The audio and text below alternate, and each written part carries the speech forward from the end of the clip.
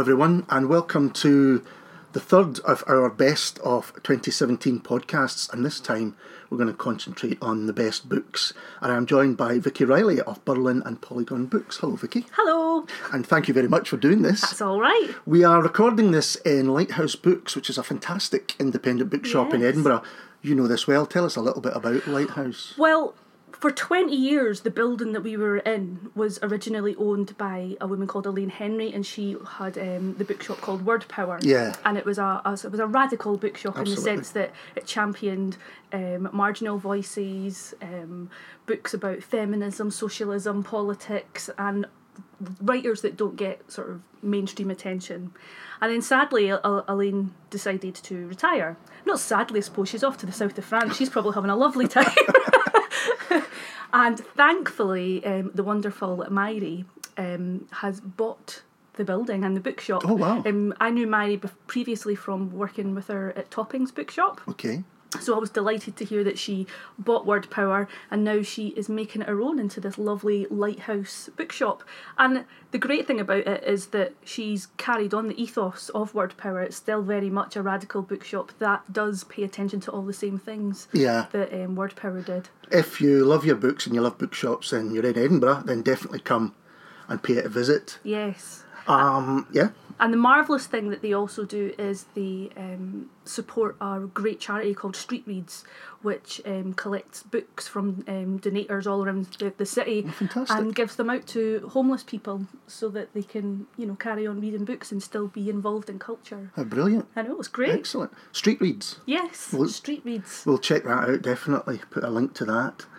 So we're going to talk about the year in books and some of our favourite ones, and it's fair to say it was a good year for Birlinn and Polygon, Scottish Publisher of the Year, 2017. So how was your year in terms of working for Polygon? I mean, it was a challenging year. Yeah. And because it's also our 25th anniversary this year, so it's kind of nice to be awarded this honour in our 25th anniversary year.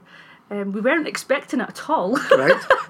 You didn't have your speech ready or anything like that? Well, this is the thing. Usually a whole bunch of us go to the Saltire Awards, but also you hear in advance if books that are shortlisted have won, and we hadn't heard anything back from the Saltire, so we just assumed that we hadn't won anything that year. So on the night itself, a lot of us just dropped out of going. We're like, actually, I'm feeling a bit tired. I won't bother going this year, but have a great time, have a canopy on me and all that kind of thing. And then I actually even stayed and worked late, and then I got home and I just sort of, rocked up on Twitter just to see what the chat was on the hashtag and all that. And then the first thing I saw was Birlinn wins Publisher of the Year, and I was like, whoa! Wow, who's picking it up? You're like getting into your coat. Yeah. Luckily, Hugh and Edward and two of our lovely interns were there, so there were people there to sort of give a lovely speech and all that kind of thing. So yeah, we were quite stunned in a good way. Yeah. Well, and I think it's a great recognition because, as you say, 25 years to have survived that long going is fantastic, and probably a good recognition of the work that's happened over those 25 years. Because that's the thing. So many of the books that we've been doing since the 90s, a lot of them are still in print. Yeah. These are books that are standing the test of time and will probably still be read in a couple of more decades' time, because, one of the great things that Birlinn champions is voices and stories from across Scotland that maybe might not be picked up by the more mainstream publishers. Sure. Particularly, Highlands and Islands stories. And they resonate. Of course they resonate. They tell the story of the country. We have a truly national conversation in the books that we publish. So it is just. And it is. I've picked up many new writers through books which you've published, and as you say, often from areas of the country that more recently haven't had the attention that they deserve. So it's been a years of highs and lows, I think, in Scottish publishing. Mm-hmm. But I think mainly looking back on it, mainly highs. There's been some really the rise of 404 Inc. I'd like to talk about, particularly the collection Nasty Woman, which just seems to have grown into this phenomenon. Yeah, it's been so lovely to watch from the sidelines as well. I remember just in the new year when they started crowdfunding for Nasty Women, and I was like, I'll put some money towards that. And then and you were just like, I hope they make it. I hope they make what they want to earn for this book. And then it just grew and grew and grew and grew, and Margaret Atwood getting on board and all that kind of thing. And you were just like, this is phenomenal. But again, I suppose it was stories, or at least people's personal tales, which hadn't been aired before. You had to go and work to find them.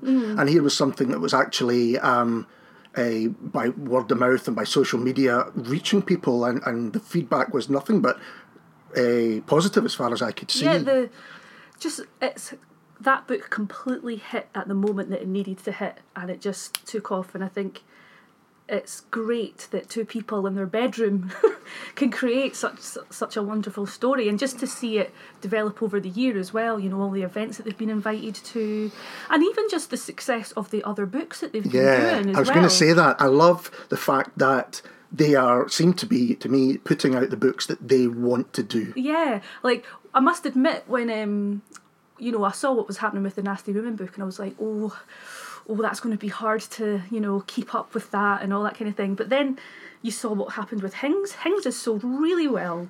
And again, it was just they hit a market that isn't normally represented in bookshops, and they are in the space where the conversation between those people happen, you know. It's quite telling that a lot of these books, like your Nasty Women's and your Good Immigrants and No Place Like Home by J.J. Eubola, all these new publishers that are coming through and doing these books that are from voices that aren't normally heard, they're all doing it through a completely different publishing model. Yeah. And I think that says a lot about what the standard publishing model and the standard publishing world, they should really be taking that a little bit seriously. Oh yeah, without a doubt. Yeah, because, you know, the trend in books over the last few years has been that fewer books have actually been getting sold, but more expensive books have been getting sold. So it kind of tells the story that the book world is in rude health, but actually you can see that tells you that the market is shrinking, and that people are only interested in a market of money and a market of the book as a lovely object and all that kind of thing. I'm not entirely convinced that's a sustainable model for... I think that's right. You know, I understand, you know, with the growth in digital and all that, that's how the book world went. I understand that, you know, going back to production values and the book as an object was a sensible thing to do in one way, but it can't be the only thing that you do. It's very similar to what happened with music, and the resurrection of vinyl was partly so people could have this quite expensive, as you say, you know, 20 or more pounds for this lovely bit of vinyl, which is as much to have and look at and put on your shelves like your books in the same way. But people are still making music which is just being heard digitally or you know, through people sharing on social media or whatever, and it's difficulty moving from that, the new voices or the new songs or the new writers, to getting them into people's hands and getting them read. I mean, you hear so often, oh, young men don't read, and then you see the sales figures for Chris McClear's book, and you're just like, I'm not entirely sure that's the case. I was talking... We're just not being catered for. I was talking to Sam Best, writer himself, but he teaches at a school in Glasgow, in North Glasgow, and Chris came and did an event to his, I think, third year English class, and it's the area that Chris is from, so they knew the references in the streets and, you know, to even the fish and chip shops and all that kind of stuff.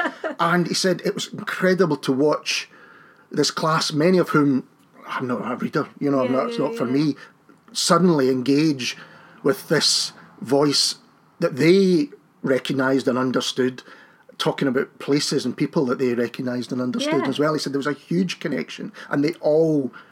they were asked to do short stories afterwards, and he thought, maybe some of them won't take it seriously, but they all did. Brilliant. Which is fantastic to hear. It's the same thing when you go to an Irvine Welsh event. They're not like any other book events that you go to. The audience is completely different. The atmosphere is completely different. Yeah, he gets heckled, which very rarely happens. And you just think, why does this have to be a one-off case, you know?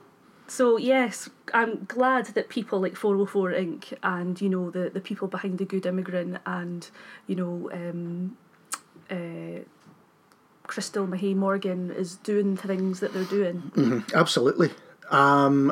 This was probably the previous year, but I want to talk a little bit about Graham Mackay Burnett's Booker win, because that, again, was a great success for a Scottish independent publisher to have that kind of success. I know. That was such a great story. I remember being at the Saltire Awards last year when he won Fiction Book of the Year.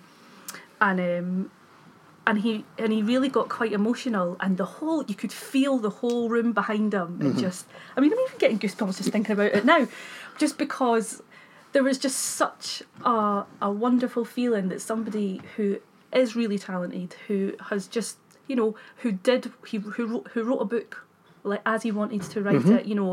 It is an unconventional crime story. It was just brilliant, and he is really talented. I remember seeing him at the Scottish Book Trust Emerging Talents thing years ago. That's right. When the Book Trust get mentors and all that kind of thing, and he was performing at the showcase, and I just knew, I was just like, yeah. He'd already been signed by Saraband by then, but I was just like, ugh. Why did we not see him before? But again, it's the willingness for people to publish the unconventional and the different still has a place and still can have huge benefits. And I like it when crime fiction like twists itself a little bit, because a lot of people talk about genre and people look down a little bit on crime sometimes, unjustly, I think, and especially when crime does and can do such interesting things with storytelling.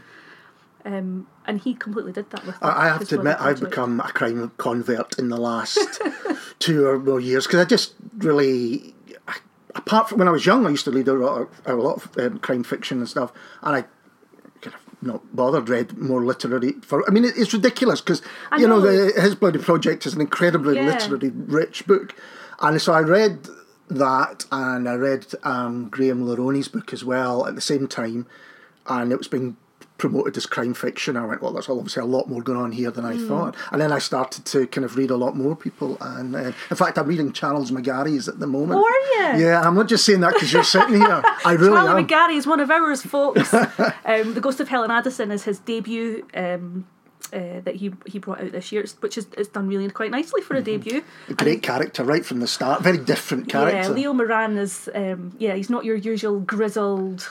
he's a bit of a dandy, which is right up my street. I want to go to dinner with Leo Moran.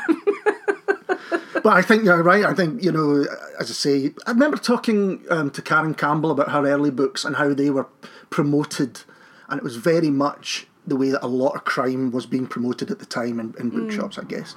That's the thing. The black and white cover, the shadowy figure, the same font, and you could hardly tell one apart from the other. I think that's one of the reasons why I don't read as much crime fiction as other books, because what I like to do is I go up to the fiction section, I start at A and I go to Z, and I'll pick up as many books as take my fancy. And then by the time you've got to Z at the end of the fiction section, you've already got a handful of books. So you're just like, well, I'm not going to go to the crime fiction section because I've already got like £100 worth of books. But no, do you know what I've been doing this year with crime fiction especially is audiobooks. Ah, right. So what I do is I download an audiobook, put the headphones on, get my tracky bottoms and my trainers on, and go for a big long walk with a crime fiction book blasting in my ear. I do that with podcasts, including your own, but we'll talk about that later on. The only thing about that is you've got to watch when you're crossing the roads. Because if you think the traffic is on the audiobook, you could be in trouble. One of my favourite ones that I listened to this year was Aber Mukherjee's A Rising Man. No, I don't know. Do you know what? He's from Glasgow. Okay. But he's not published by a Scottish publisher.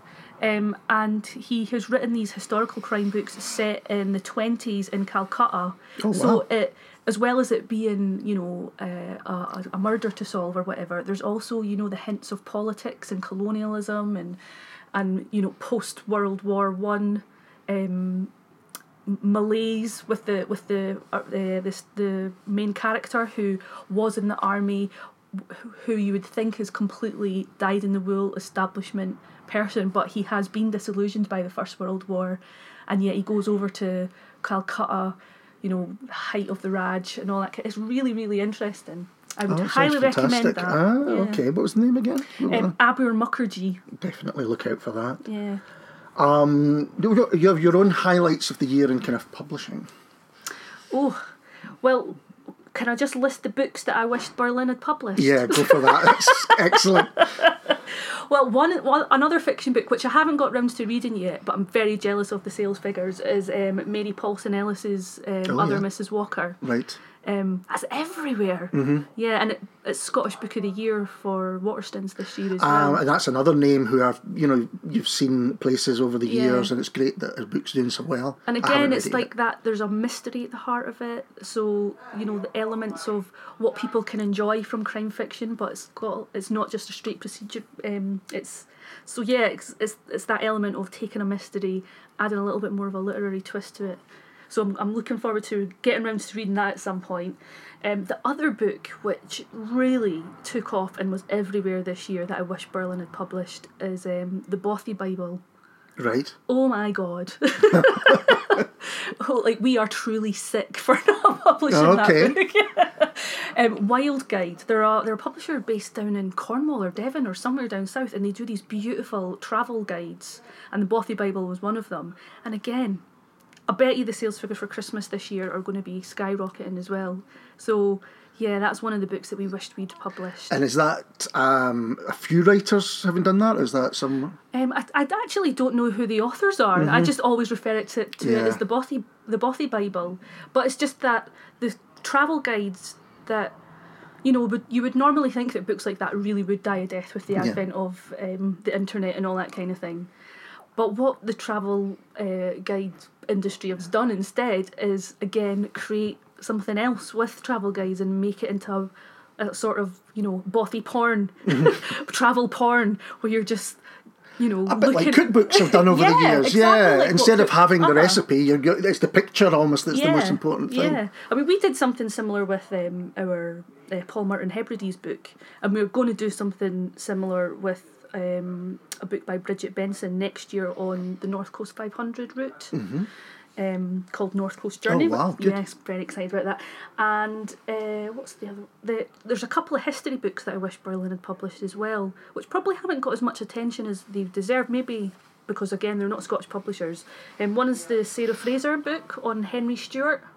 There was actually a TV documentary about a couple of weeks ago, and Henry Stewart was Charles I's older brother. Okay. So he was actually the one that was supposed to take over, the throne. Yep. And he was trained in all the arts and crafts and physical things that you're supposed to be trained for to take over the throne.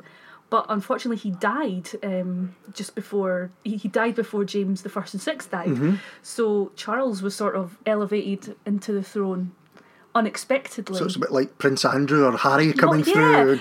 But by all accounts, he was much more cultured. He was much more worldly. He was much more savvy politically and all that. And you just think to yourself, what difference? What a difference it might have made to the whole history of Britain if he had actually made it to the throne. So it's by Sarah Fraser, and I've not read it again because I'm a skinflint. I always wait until the paperback comes out. Quite right.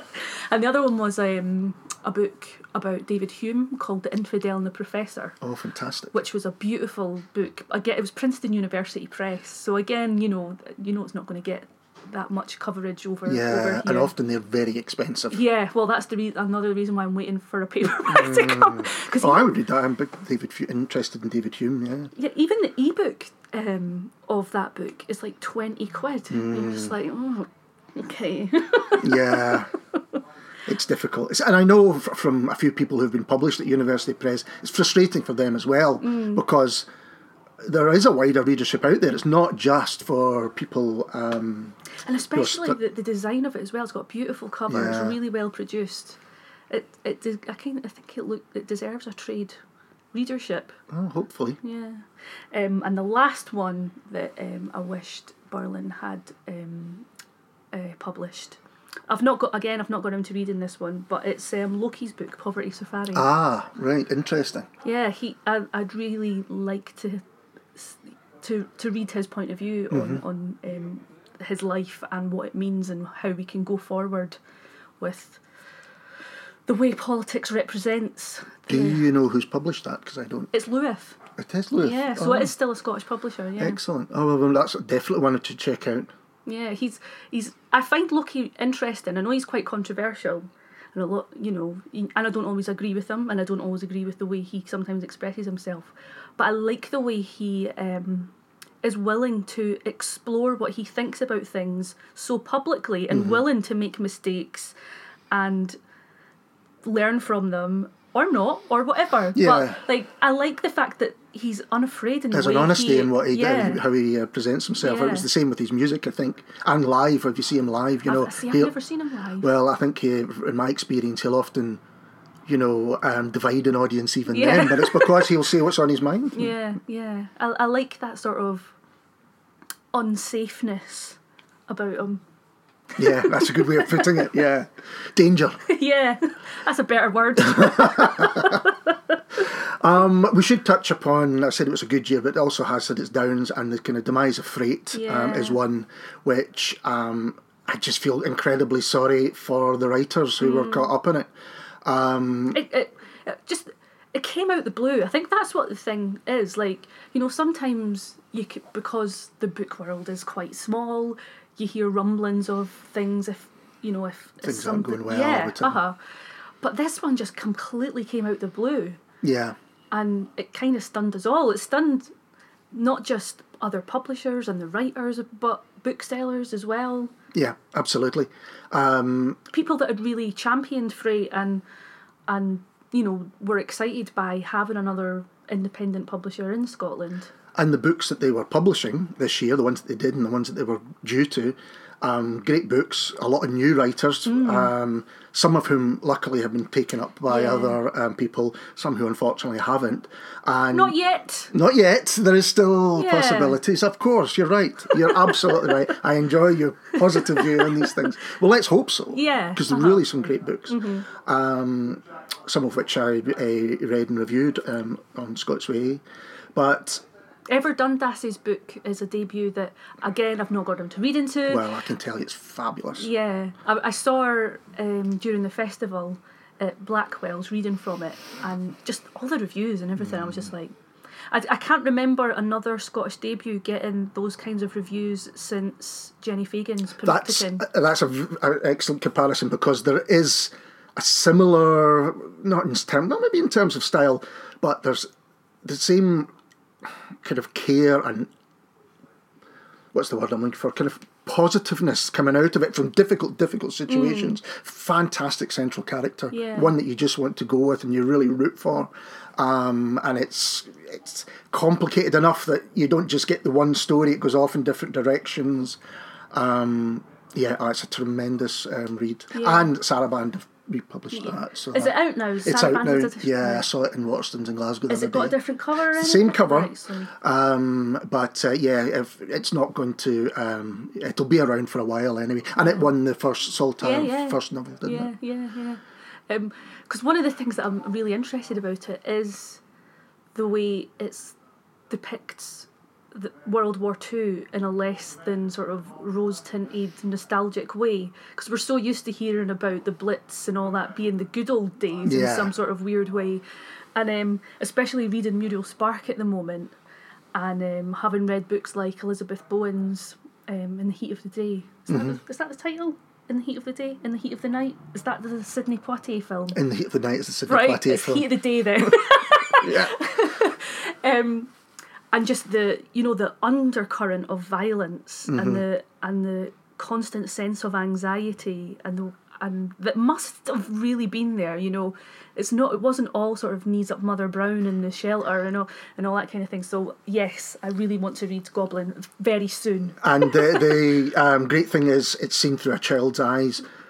Someone who has read some fiction themselves and turns that fiction, H.G. Wells references and Frankenstein references, trying to make sense of this world where there's bombs going off and there's people are dying and people are going missing and animals are dying, which, you know, it's... I didn't know that story about the pet deaths or the... I didn't realise that there was a whole big cull. And what's incredible about the writing in it is it takes you a while to work, because Goblin's young voice is so unique, and the things that she sees and the way that she sees it, you have to kind of work your way through it, and only then you go, oh, that's what was referenced to. You have to kind of go back and go into it. Oh, it works on so many levels, and yeah, it's one of my favourite books of the year, and I highly recommend it. And yeah, we'll hope that there's a lot more kind of happy stories come out of the demise of Freight, definitely. So you've talked a little bit about the books you wish you had got around to. What about books of the year? What have you been excited about this year? Well, my favourite Scottish book of the year is This Is Memorial Device. Oh, good, because it's mine as well. By David Keenan. We were both at his event at the book festival, weren't we? I took it on holiday with me to Berlin. I went to Berlin. I thought this is an appropriate book to take to Berlin. It is. Even though This Is Memorial Device is set in Airdrie. But it almost paints Airdrie as Berlin of the kind of 80s, doesn't it? You kind of expect Lou Reed and Iggy Pop to turn around the corner. Yeah, and I get, probably like Goblin, I mean, it does take a little bit used to getting into the narrative voice and the way it, you know, it's different voices at once, and you're kind of like, and you're a bit confused as to which character's saying what thing, and so you have to, you know, turn back and all that kind of thing. But once you get into it, and just the accumulation of all the different voices and all the different stories, it's really good. Like, it's so inventive. There was so many great quotable lines and brilliant passages or individual stories from some of the individual characters that made you laugh and want to cry at the same time because of the sheer audacity of all these people doing such amazing, crazy things in Airdrie in the 80s when, you know, it was bleak times for most Thatcher's Britain and all that kind of thing. I admit, I started reading it and I went, I'm going to have to start this again because I don't know where the hell it's going. And I did, and then you got to get into his voice and the different voices, because there are many different voices, and it's just so thorough. You get anthologies, you get discographies, you get huge index. I mean, an index like you've never seen in your life, and you just go, wow. And then we did a podcast with him, and it kind of all made sense to it, because he's got a mind that goes at 100 miles an hour. I know, I like that. I like people whose brains go in fireworks in all different directions, but at the same time they seem to be able to coalesce their ideas into something that sounds right and proper. Absolutely. Well, can I talk about someone else who's a little bit like that and who you published, which was Stuart Cosgrove's Memphis 68, The Tragedy of Southern Soul, the follow-up to Detroit 67, I loved the first book. I love this book, and it's incredibly deep and detailed about a time in America's history, and taken in a year where you've got, you know, the death of Martin Luther King, you've got at the beginning the death of Otis Redding, and how that affected. That chapter makes me cry. It is. I can't wait for the next one as well. Yes. And if you're interested in American history, but American music as well, because he does look at the music. There's great references. If you want to get deeper into your soul music, it's a fantastic reference. Because he does speak about, you know, the big superstars. You know, in Detroit, he talks about all the massive Motown. Yeah, Detroit's about Motown, isn't it? Yeah. And the politics. And Memphis is about Stax, so obviously Otis Redding is in there and all that kind of thing. But he also talks about all the sort of more little known people. You know, like the story of that's in the Catherine Bigelow film in Detroit about... which I didn't make the connection, but I didn't know about that story until I read Stuart's book before I watched the film. But yeah, Memphis 68. I always have a soft spot for all the music books that we do at Berlin. So, you know, whenever a new music book comes, you don't really have to ask me twice whether I think it's a good idea to publish it or not. And particularly, as being such a sort of 60s geek as well, to do a book on 60s music and 60s soul music, and to do it with Stuart's energy and passion and commitment, and he's such a great authority on the subject. Yeah. And you can tell that even from a 5-minute conversation to reading a whole book that he's written. Yeah. You know, his knowledge is astounding. And I think he wears it quite lightly. He's not trying to bombard you with all of this Yeah. information. There's narratives and I think he's a great writer. He's a storyteller. storyteller, Yeah, exactly. And, the stuff, other books he's done with you, I think are similarly great stories, So Harlem 69 will be coming out next year. Yeah, get your orders in. Yeah. Yeah, I can't wait for it. And that's it, isn't it? It's a trilogy. It's a trilogy. Yeah. But, there are other conversations being had. Yeah. Because I think some people, hopefully not people that listen to this, but some people maybe know him still best as, football pundit on Radio Scotland and perhaps the work he did with Channel 4 and things like that. But he's a terrific writer. I mean, any of his books I would recommend to pick up. Me too. Yeah. So what else have you got to say your books of the year? So after this, I've not read this yet, but this is gonna be on my crime audio odyssey, which I'm leaving for the Christmas holidays. So I'm gonna go on a big walk in the Christmas holidays. It's a major run. And listen to Denise Mina's book. Okay. Yes. The Long Drop. I always get mixed up and call it The Last Drop. That's a pub. Yeah. The Long Drop. It is. Yes, and because again, it's that mixture of truth and fiction, and the way the way she writes it as well. Because I was really pleased to hear that she won the Gordon Byrne Prize, because he's a writer that I really love as well. So I kind of associate it now with Gordon Byrne, which makes me even more intrigued to read it.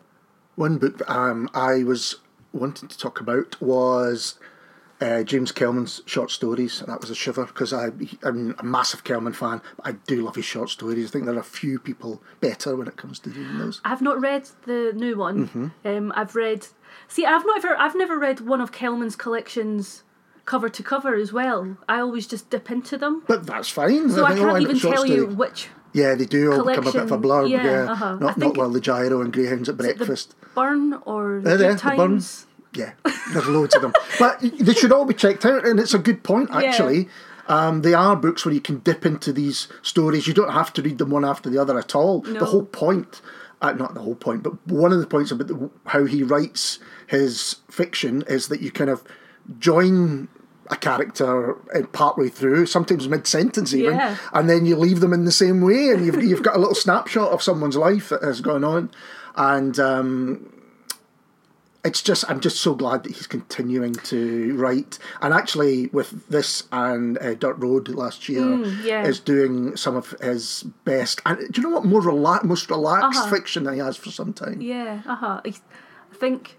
Well, I can't possibly comment on why that is, but I'm glad it is happening. Yeah, me too. I don't know either. I don't know whether setting it in Dirt Road in America, because he's had novels in America before, but that book, there's the relationship between the father and the son, and there's loads of music in it, and there's something about that, and in the short stories there's a lot of music, there's a lot of humour, there's always humour in Kelman. There really is, and he gets a hard time. He does. People just always give him this sort of dour reputation, where there is a lot of humour. But it's often quite dark humour. It is dark humour, but in this story there's that's some more world, the upfront gags, not gags exactly. That would be ridiculous.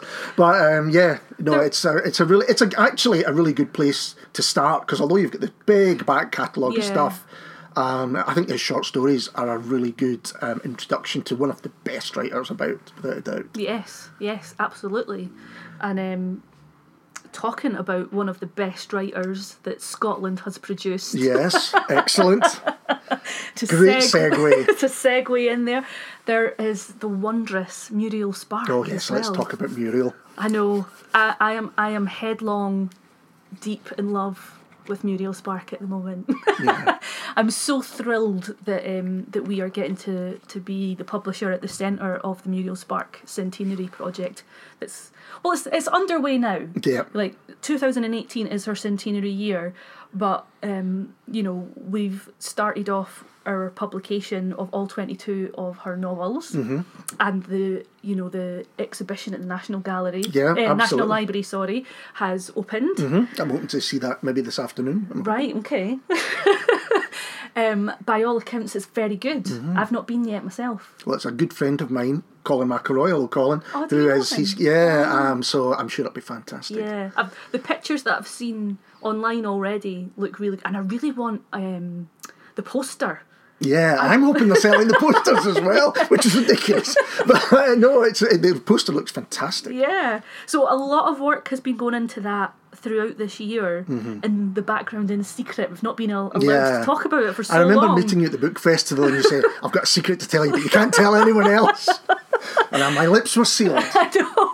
It was so hard. It's burning on you. Yeah, because, at the time I was visiting bookshops, selling in Berlin's wares and all that kind of thing, and I couldn't talk about it. And, I visit all the bookshops and all the booksellers love Muriel Spark. There's very rarely a bookshop that you'll go in and one of the booksellers is not a massive Spark fan. And I couldn't say anything.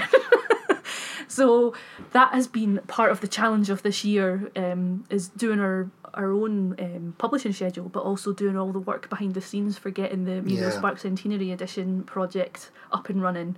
So we've released the first 4, so that's The Comforters, Robinson, Memento Mori, and The Ballad of Peckham Rye. And we also released, by Alan Taylor, who is also the series editor of the Centenary editions, he's done a really lovely memoir. Yeah, he was a friend of hers, wasn't he? About his friendship with Muriel. They met in the early 90s, maybe 1990 actually. And they just hit it off. They became friends, and he visited her house in Arezzo loads of times over the following years, and was also the person that accompanied Muriel on all her sort of international bookish adventures. So it's a really lovely memoir about his friendship with her and his appreciation of her work throughout her career as well. And so, because I must admit, I shamefully had only read Crime of Miss Jean Brodie by the time this project came up. So I've been on a crash course of Muriel.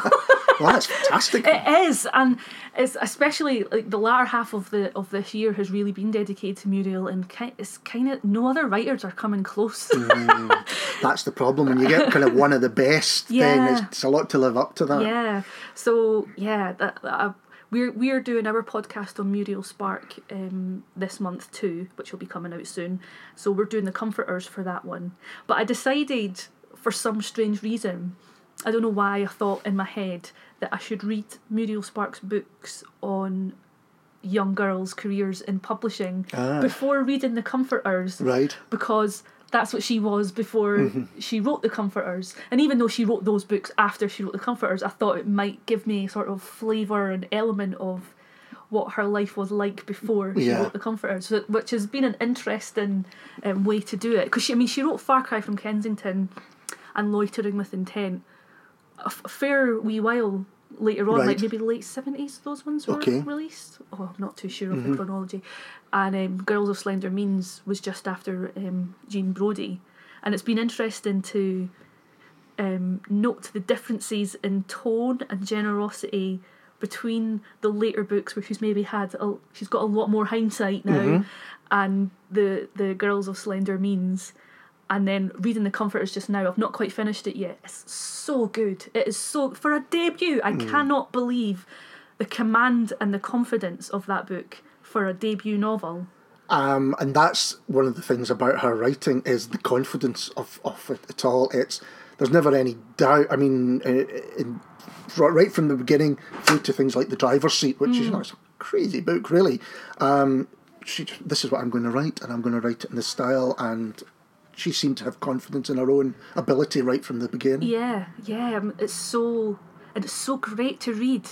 Like sometimes when you read a novel and you're liking it, but you can sometimes feel a writer hedging their bets slightly and not quite sort of pushing, going for what they want to say. You never get that with Muriel Spark. Yeah. She's just fearless in her writing. She's an art monster. I really love her. We should say as well that you're releasing these books throughout the year. Yeah. And then eventually people can get the whole thing as a collection. Yes. So we've done the first 4 in November, we're releasing Far Cry from Kensington in December, which is out of sequence. But the reason why we're doing that is because it's Radio 4's Book at Bedtime right on January. Okay. So, we want you to buy Far Cry from Kensington for that cuddle reason. up with the Book at Bedtime. Yes. And then we're doing 4 more in February, which is, oh God, am I going to do this in order? We're going to do Prime of Miss Jean Brodie, Girl of Slender Means, The Bachelors, and The Mandelbaum Gate in February. And then for each month after that, we're going to release 2 up until the festival, the book festival. And then they'll all be available by the time the book will they? festival But hits. okay. Mm-hmm. So I've got to pack my suitcase to get that, yeah. Well, we are doing a deal on our website where you can buy the Year of Spark in a sort of subscription type thing where we post them out. I think that's a good. public. I have to say that's a good way of doing it. Yeah, so we post them out, and we've sold a fair few already. Yeah. Year of Sparks. Yeah. So we've got a lot of we're using a lot of brown paper and string and lots. Excellent. We've made these little labels to put on them. So yeah. I should say as well, because I think a lot of people, if they've read any Spark like yourself, it would have been the Prime of Miss Jean Brodie. There is so much more out there. I mean, Really? there's even short story collections Yeah. which are incredible. This was a writer. Her whole life was writing. Really, it was the Yeah. right to the end. And I'm really hoping that this year will garner more attention to the books that maybe people don't necessarily think of right away. Yeah. I mean, Loitering with Intent is amazing. Fleur Talbot is one of the best characters in 20th century literature. There you go. I kind of want to be her a little bit. That's a sign of a good book, isn't it? Absolutely right, yeah. It's like wanting to live in Airdrie. Who thought a book could be able to do that? No offence.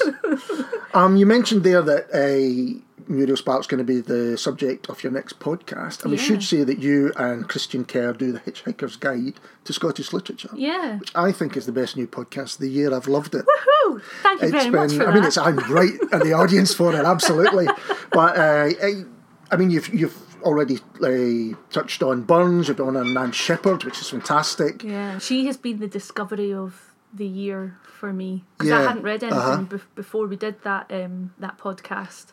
Again, someone from part of Scotland that maybe we didn't recognise the writers that came from them. And she was writing kind of Cairngorms and Aberdeen based. Yeah, she was from the northeast, Lewis Grassic Gibbon country, as people call it now. Yeah, but yeah. She was right. I think she was friends with Lewis Grassic Gibbon, but Sunset Song has gone on to achieve wide knowledge, and Nan Shepherd just didn't. She completely disappeared for ages. Because it was funny, the story of The Living Mountain was she wrote that in the 30s, but it was only first published in the 70s. Yeah. She just put it in a drawer because she had sent it to another writer, Neil Gunn, sort of saying, "What do you think about this? This is a little bit different," and he was kind of like, "Yeah, it's a bit too different." Whereas it was way ahead of its time. Yeah, very much so. Yeah, and now it is one of the best books this country has produced. It's kind of spiritual, and it is almost like a 70s book in many ways. They think of the land, but I suppose that links into Grassic Gibbon and his, the link between the people and the land and those that work on it or walk on it, as she did. But I went back to her novels as well, which are amazing too. The Quarrywood. There's a chapter in particular where the main character has just gone off to university, and she is just so excited about being in a place where she is free to just be alone with her brain and knowledge and getting it all. And I just think that it's a chapter and a section of a novel that should be sent to every single person who takes education for granted and thinks that it doesn't matter to people who don't get the experience of going to university or whatever. Yeah. It's astounding. I related very much to it in the way that, just the luxury of that time alone with your brain to develop it. Well, exactly, which is what certainly secondary education, a lot of education was supposed to be, and then that gets cut off from people for all sorts of reasons. Yeah, so yeah, definitely. And also just amazes me, I mean, I know she lived in the Northeast, she didn't really leave the Northeast, but why she is not considered in the same breath as the modernists of the period, I do not know. No, exactly. Like, she uses the exact same techniques and think like the interiority of the books and all that kind of thing that is completely classed with modernist writing, and yet, you know, you're lucky if you get Virginia Woolf mentioned, and then that, and she's the only woman. Well, that's maybe and the point. And so, and people think of modernism as quite an urban force as well, whereas that's a very good point. I hadn't thought about that, but it is very much a kind of rural modernism that she's writing about. Yeah, it just shows you how wide it actually was, the ideas that were coming around at that time, and yet again modernism gets, you know, boxed into this specific definition nowadays. So I'm glad that she's getting her due again. And now you find her on your Fivers as well, which is odd. Yeah, so most, like, a lot of the reason why I'm saying a lot that I've not read a lot of the contemporary Scottish books that came out this year is because this year has been spent reading a lot of backlist Scottish stuff because of the podcast. We conceived of doing it because of the 25th anniversary. We were like, let's just do something a little bit different. Yeah. Because what we do is we pair a classic Scottish text with a book and an author from Berlin who is somehow connected to the theme or the content matter or anything from the book, to just sort of show that Berlin books really are part of the cultural conversation that you can have about Scottish writing. And it's just been great reading all these Scottish writers who, you know, I did English literature at university, so I didn't read a lot of Scottish books when I was studying. So it's been great to discover these great writers who are not as well known as they should be. And one of them, I mean, your last one was on John Buchan. Yes. And that's exactly a good example of that. You know, people know the 39 Steps if they know him at all, but again, a hugely kind of influential and successful writer at the time. He was well known at the time. Yeah. I can understand why some writers fall out of favour. And John Buchan is somebody that does seem quite rooted in that old school world of colonial Britain. Yes, and all that very kind much of thing. so. But that's not to say his books, even in a subtle way, question the wisdom of that, even as they purport to be quite sort of, even in a propaganda type way, about Great Britain fighting the There are aspects to them which make you a little bit uncomfortable as a modern reader. I think there's no doubt about that. However, he could spin a tale and get you to... and some of it, particularly Sick Heart River, which was the one that we did for the podcast, it's like it's a 19th century person fighting to get into the 20th century. It was a really interesting book to read, and the fact that it was his last book makes it even more resonant in a way that you can see him sort of studying or thinking about his life and his thought processes behind his whole life and the way he's lived his life and worked and the framework in which that was in, and sort of maybe questioning that slightly. Yeah, when the world changes and people find difficulty with that change, they don't quite understand it, why the things that they thought were so important or the standards that they had have shifted and can't quite get their head around that. And there's also just really beautiful writing in Sick Heart River as well. He was a talented man. Absolutely. But so it was more the women that I discovered that intrigued me. Emma Tennant as well was somebody who I'd always wanted to get into. Yeah, who I hadn't heard of and bought. She died. She died this year. Oh, I didn't know And that. like she had a couple of obituaries, you know, but you know there wasn't a big fuss about it. Yeah. And you know she was big news in the late 20th century, in the latter half of the late 20th century, but she's kind of fallen out of favour. And her books are astounding.